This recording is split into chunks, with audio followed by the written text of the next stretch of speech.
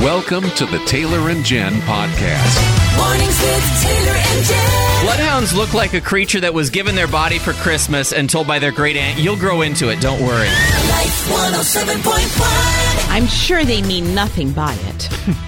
But it seems like kids fall asleep in school a lot. And we have heard so many interesting ways to wake them up. So I'm a teacher, and when I was a kid, whenever I was refusing to wake up in the morning, my dad invented this song and used to sing it to me to annoy me until I would wake up and get out of bed. Oh. And for some reason, when I became a teacher and I come across a student sleeping, that's like what came to my mind. And so I now am known for walking through the hallways, and if I see a student sleeping in a class, I go in and I sing to them until they wake up. Okay, so you can't tell us the story with at least giving us a little bit of this song. I know. Oh, absolutely. So it goes, good morning to you.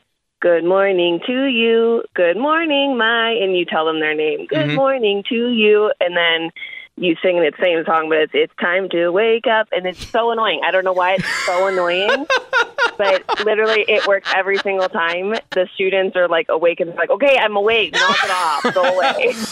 So we heard about the annoying song that one teacher used to wake up her students. Kelly has a different approach when her students fall asleep. I taught elementary school, and if somebody fell asleep in elementary school, I just covered them up. What do you mean? Well, elementary kids don't want to fall asleep. So if somebody fell asleep, I felt like they needed to sleep for 15 or 20 minutes, and I just covered them up with, like, my coat or a sweater or something that I had because it wasn't good to wake them up. You're so sweet and nurturing. If I taught middle school or high school, I would have been covering everybody up. They would have been like, hey, I'm going to her class, and it's nap time. Students, beware. Your teachers have come up with interesting ways to wake you up if you fall asleep at school. My dad was a middle school teacher, back in the day. He's been retired for 20-some years. But anyway, the classes that were right after lunch, he was a health teacher, and he'd be giving speeches and stuff, and sometimes the kids would nod off a little bit. So Dad would hold a little water gun in his pocket. He'd just continue talking, but he'd walk by them, and he'd, like, accidentally squirt them. And they'd... Accidentally. Right, yeah. He didn't yell and stuff, but it's just one of those, it's just effective. Speak softly and carry a little teeny water gun. Especially in the 1 o'clock class. Hey, Sean, do you have a story about falling asleep at the wrong time in the wrong place? Back in middle school, we were in shop class and stuff, and the shop teacher, if you fell asleep in his class, he'd make you get up and do 50 push-ups. 50? Wow. Man, if you weren't tired before, you'd be tired after. So, Sean, did you ever have to do push-ups? Yes, once, and I never fell asleep in his class ever again. Yeah. Tell us if you see yourself in this story. Standing in a kitchen with a friend, and the friend drops something on the ground, like you do. And then the friend says, oh, I am such a klutz. I'm such a klutz. Why am I such a klutz? I've said that. Oh, you say that all the time. I am such. And it's usually followed by something negative. And then a voice of wisdom in the room says, hey. How about if we save the I am statements for statements of what God says we are? We heard someone say that the other day, and it just about blew my mind wide open. So instead of, I am such a klutz, I am made in the image of God, and sometimes I drop things. I think that's a much better way to reframe it. We say a lot of things to ourselves, don't we? I am clumsy. I am awkward. I am timid. We make the things we don't like about ourselves our identity. And we heard someone who said, why don't we save the I am statements for the things that we know are true, the things that God says about us in the Bible? And Courtney's done something similar. So I was a part of Solid Iowa State my senior year 2 years ago, and the one thing I remember was the guy had a word for every letter of the alphabet and then a verse that went with that. Oh, wow. Cool. And so when I was really struggling with my depression last year, my therapist was like, "Hey, you need to do this." And so now I have it hanging by my door every time I leave. Can you think of one of the letters and one of the things that God says? I did the word enough. And I did the verse Zephaniah 3:17. The Lord your God is with you, the mighty warrior who saves. He will take great delight in you. In his love, he will no longer rebuke you, but will rejoice over you with singing. Decided to do a little exercise here. I wanted to see what the Bible says about us as people. Because the things that I say about me as a person aren't always very kind. I mean, you don't have to answer me and Taylor, but you can tell yourself, say you miss a turn as you're going somewhere. What do you say out loud in the car to yourself? I know what I say about myself when I miss a turn, and it's not nice. And I think you hear a lot of don't say the things about yourself that you wouldn't say about a friend. But what if we went even further and we said, only say the things about yourself that God says about you? I guess we would need to know what God says about us. I've spent the last 5-10 minutes just combing through some Google searches in the Bible, figuring out what does God say about me? God says you are made in his image. God says you are fully known. And God also says you're loved. God says you're part of one big body, but you're not meant to fit into one mold. Your difference is what makes you valuable. The Bible says you are valuable, more valuable than anything else in creation. The Bible says you were knit together in your mother's womb by the King of Kings. The Bible says you are crowned with glory and majesty, and God has placed you just a little lower than the angels. That's what God says about you. Not that you're klutzy, or you're too loud, or you're too quiet, or you're too this, you're too that. You are a valuable creature made in his image that he carefully knit together in a personal way, and he loves you so dearly.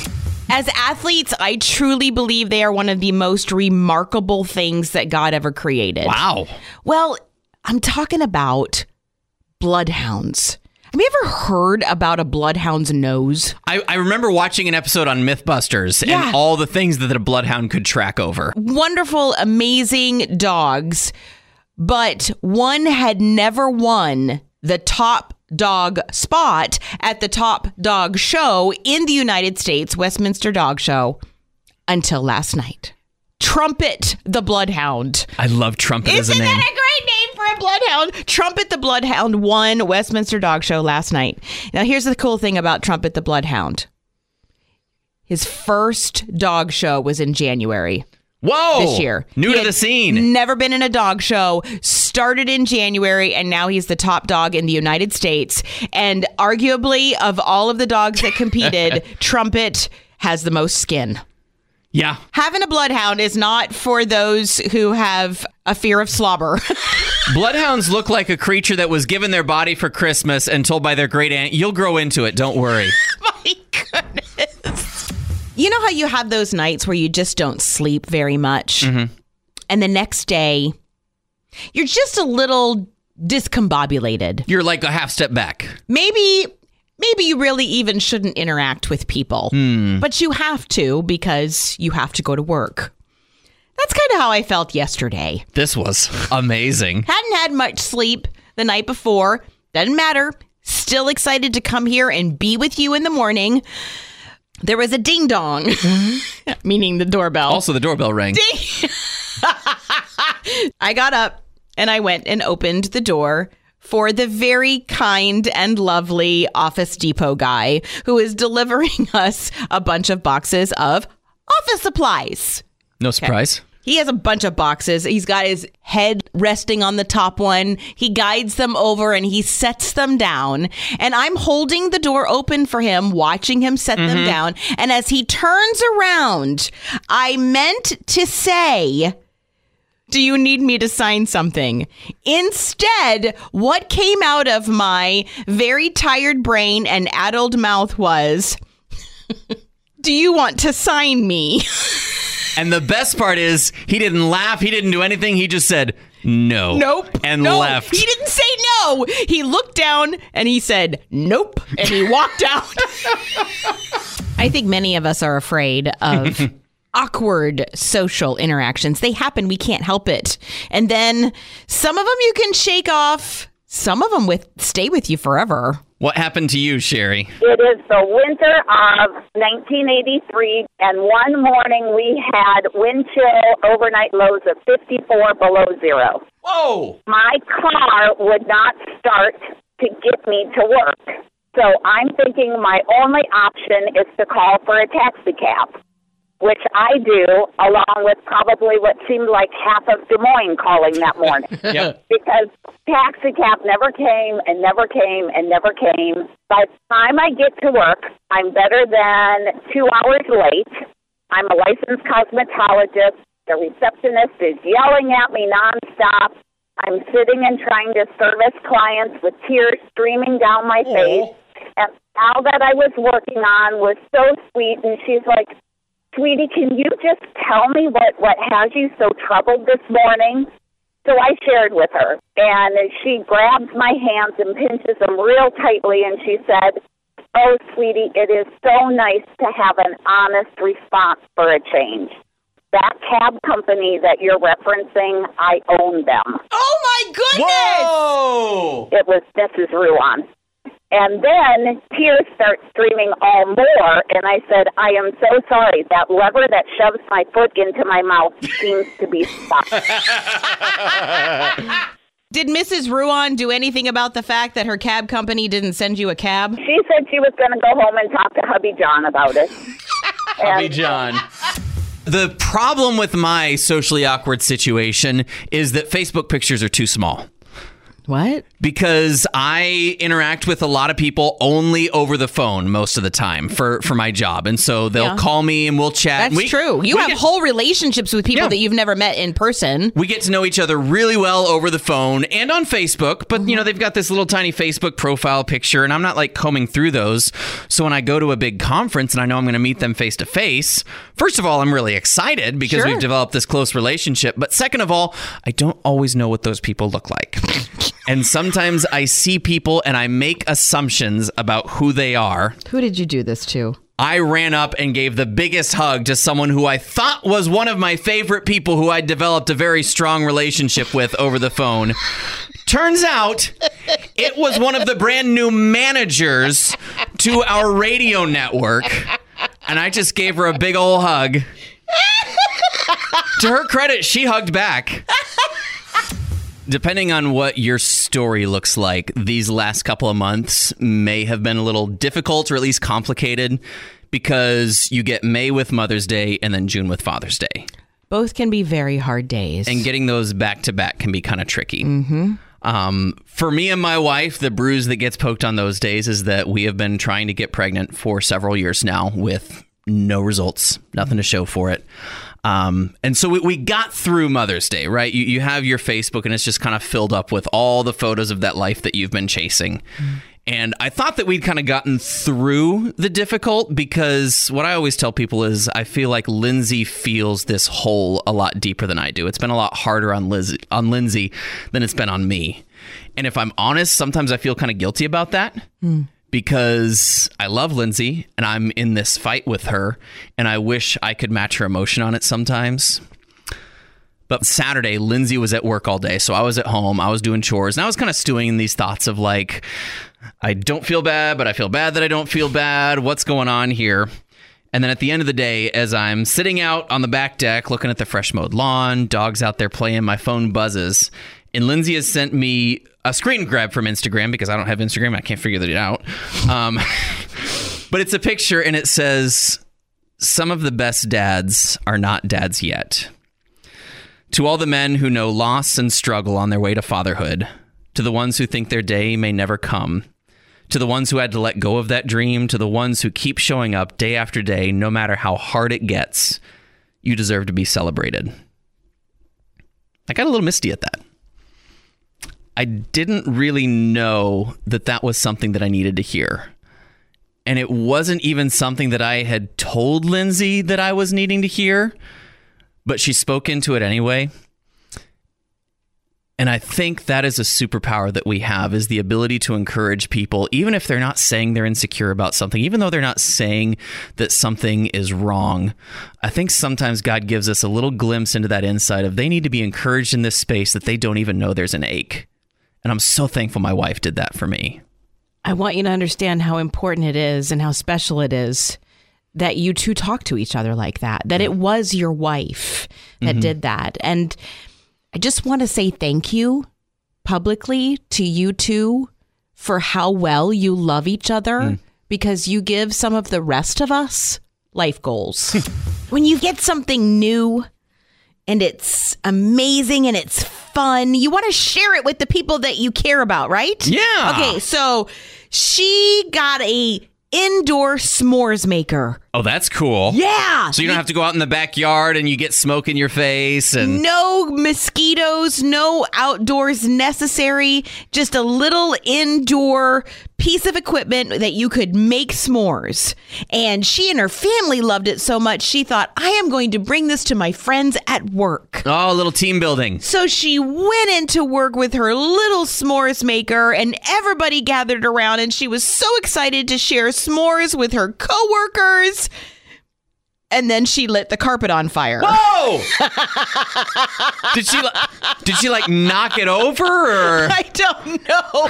The carpet literally went up in flames. Oh, man. They had to put it out, and they ended up having to replace the entire carpet in that room. Oh, no. Because of what she had done.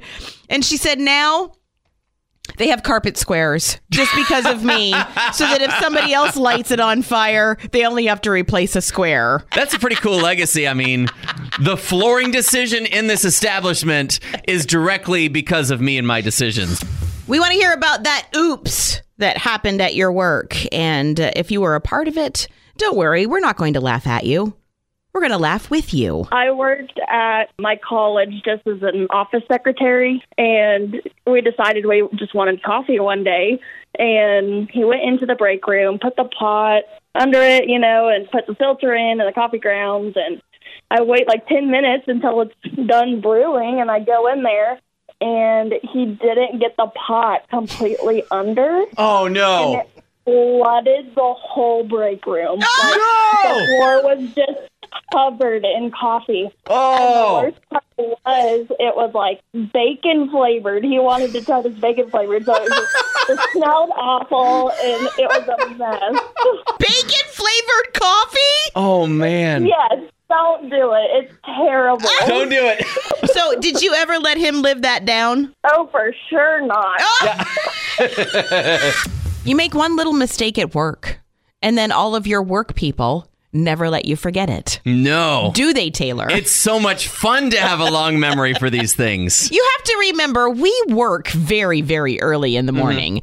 And I, one very, very early morning, realized that my almond butter that I had been using at the time, my almond butter was really hard because I had kept it in the fridge. Yeah, we have it rough here. Yeah. So my almond butter needed to be more spreadable. Therefore, what do you do to the almond butter? You warm it up a little bit. Oh, I just spread harder. Well, okay, so I didn't want to go that route. I stuck it in the microwave, put it on for, 20 seconds or so, and kind of stepped back to look out the window. As I was looking out the window, all of a sudden I heard this crack, pop, whoa, crash. And I was like, what just happened? I thought maybe a bird had run into the window. I turn around and the microwave door is ajar, all right? And there's a little bit of smoke coming out of the microwave. And I realize, okay, why do they do this? They put kind of like a metallic cover over your butter when you open it up the first time, and you have to tear all of it off. So tear all of the metal off before you microwave your almond butter. I mistakenly put metal in the microwave, and the microwave didn't like it. It blew the door off. There was an acrid smoke smell in our lunchroom for quite a while, and I've never been able to live that oops down. And why would she? It's hilarious to bring that back up. Have you made a big oops at work? Now, here's the thing. We know that you have. We all have. The question is, will you tell us about it? I used to be a bookkeeper at a little co-op in a small town, and I'm not a numbers person, by the way. But I overpaid a gentleman for some grain he brought in $10,000. Whoa! Oops. I bet he liked you. He did not like me because they asked me to call him and pay it back. Oh, no. Excuse me, sir. You owe me $10,000. Had to do it. Did he pay you back? He said, well, I really don't want to do this, and I'm not happy about it, but he said I wouldn't sleep tonight, so I have to pay it back. She looked at me and she said, I'm good. And I said, no, you're not. You're not good. So Taylor and Mariah and I all went up to Minneapolis for a day to teach us how to be better at our jobs. We'll see if it works. It included a road trip. Mm-hmm. Taylor went on ahead of us, and that left Mariah and I said, well, we got to stop and get road trip snacks. And she just went, what? I said, we got to stop and get road trip snacks. She said, well, we don't need to go. I've got a full tank of gas. I said, no. It's not about gas. You're filling a different tank, Mariah. I have road trip snacks. These are the road trip snacks that I always get. I get some kind of iced tea in a bottle. And then I get Gardettos. Gardettos, yeah. And then I got a bag of mini Snickers because you have to have salty, you have to have sweet, and then you have to have a drink. So I get all this, and I go to the front of the store, and there's Mariah standing there, and I said, you got to get a snack. And she's like, no, I don't. I'm good. I'm like, no, you don't understand. You're not good. You have to get a road trip snack. She's like, I have to. I said, you have to. It's a requirement. I'm not letting you. I'm not letting you leave here. So she walks down this aisle and she just willy-nilly goes, okay. And she grabs some kind of trail mix. We buy it. We're on our way up there. She opens hers up and she's like, I don't like this. And I said, that's because you chose poorly. You got to spend some time. You got to think about this. And trail mix? Why do they even put trail mix in gas stations? Don't they know what we're eating on the roads? It's far less healthy than that. It's not rabbit food, I'll tell you that much. If I got a trail mix like she did, I'd just be shaking out the chocolate pieces. Trail mix is just road trip food with health in the way. Summer means vacation. Vacation often means road trip. Just those two words make you feel something, right? Like you just hear road trip, and to me, it's like the sun is rising in my heart. Because I get to be a different Jen. You become a completely different person, and we want to know what that person is like on your road trip. You go on a road trip, you got to have snacks. Very important. What kind of snacks do you usually get on your road trips, Paul? I normally get chips. Yeah, chips. Salty. Then I got to have chocolate. Mm-hmm. You got salty and you got chocolate. You got to have something to wash it down. Do you get one of those weird energy drinks that you can't find anywhere else? Oh, no.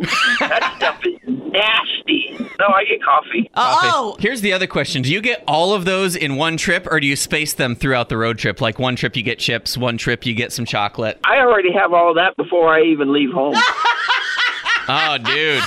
We know this is going to happen. We talk about road trips, and I get hungry because you got to talk about road trip snacks. And snacks are the great unifier, but the way that you get them can be a little different. Yep, that's true. I like to start my trip, stop at a place, get everything that I want, and go. I just feel like it's more exciting if I stop at one gas station at a time, sampling the various wares and culinary delights. What about you, Andrew? So I tend to get all of my snacks and my drinks ahead of time, but hear me out. I like the strawberry citrus sparkling ices, and I cannot find those anywhere else. I'm never guaranteed I'm going to find them. Give me a for example, other than the strawberry ice. What are the other basics? Yes, I do live in Pella, so I do grab some cherry donut holes from the local bakery because there's nowhere else in the world that has them. No.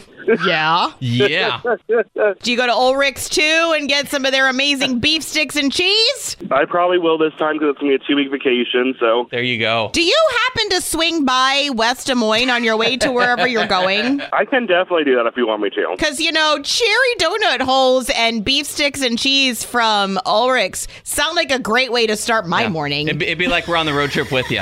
Okay, I can probably do that for you. I'll get a hold of you. Have I told you you're one of my favorites, Andrew from Pella, who's going to bring me cherry donut holes? The Taylor and Jen podcast is a product of Northwestern Media, a ministry of the University of Northwestern St. Paul. You can hear more from Taylor and Jen weekday mornings online at life1071.com or on the Life 107.1 app.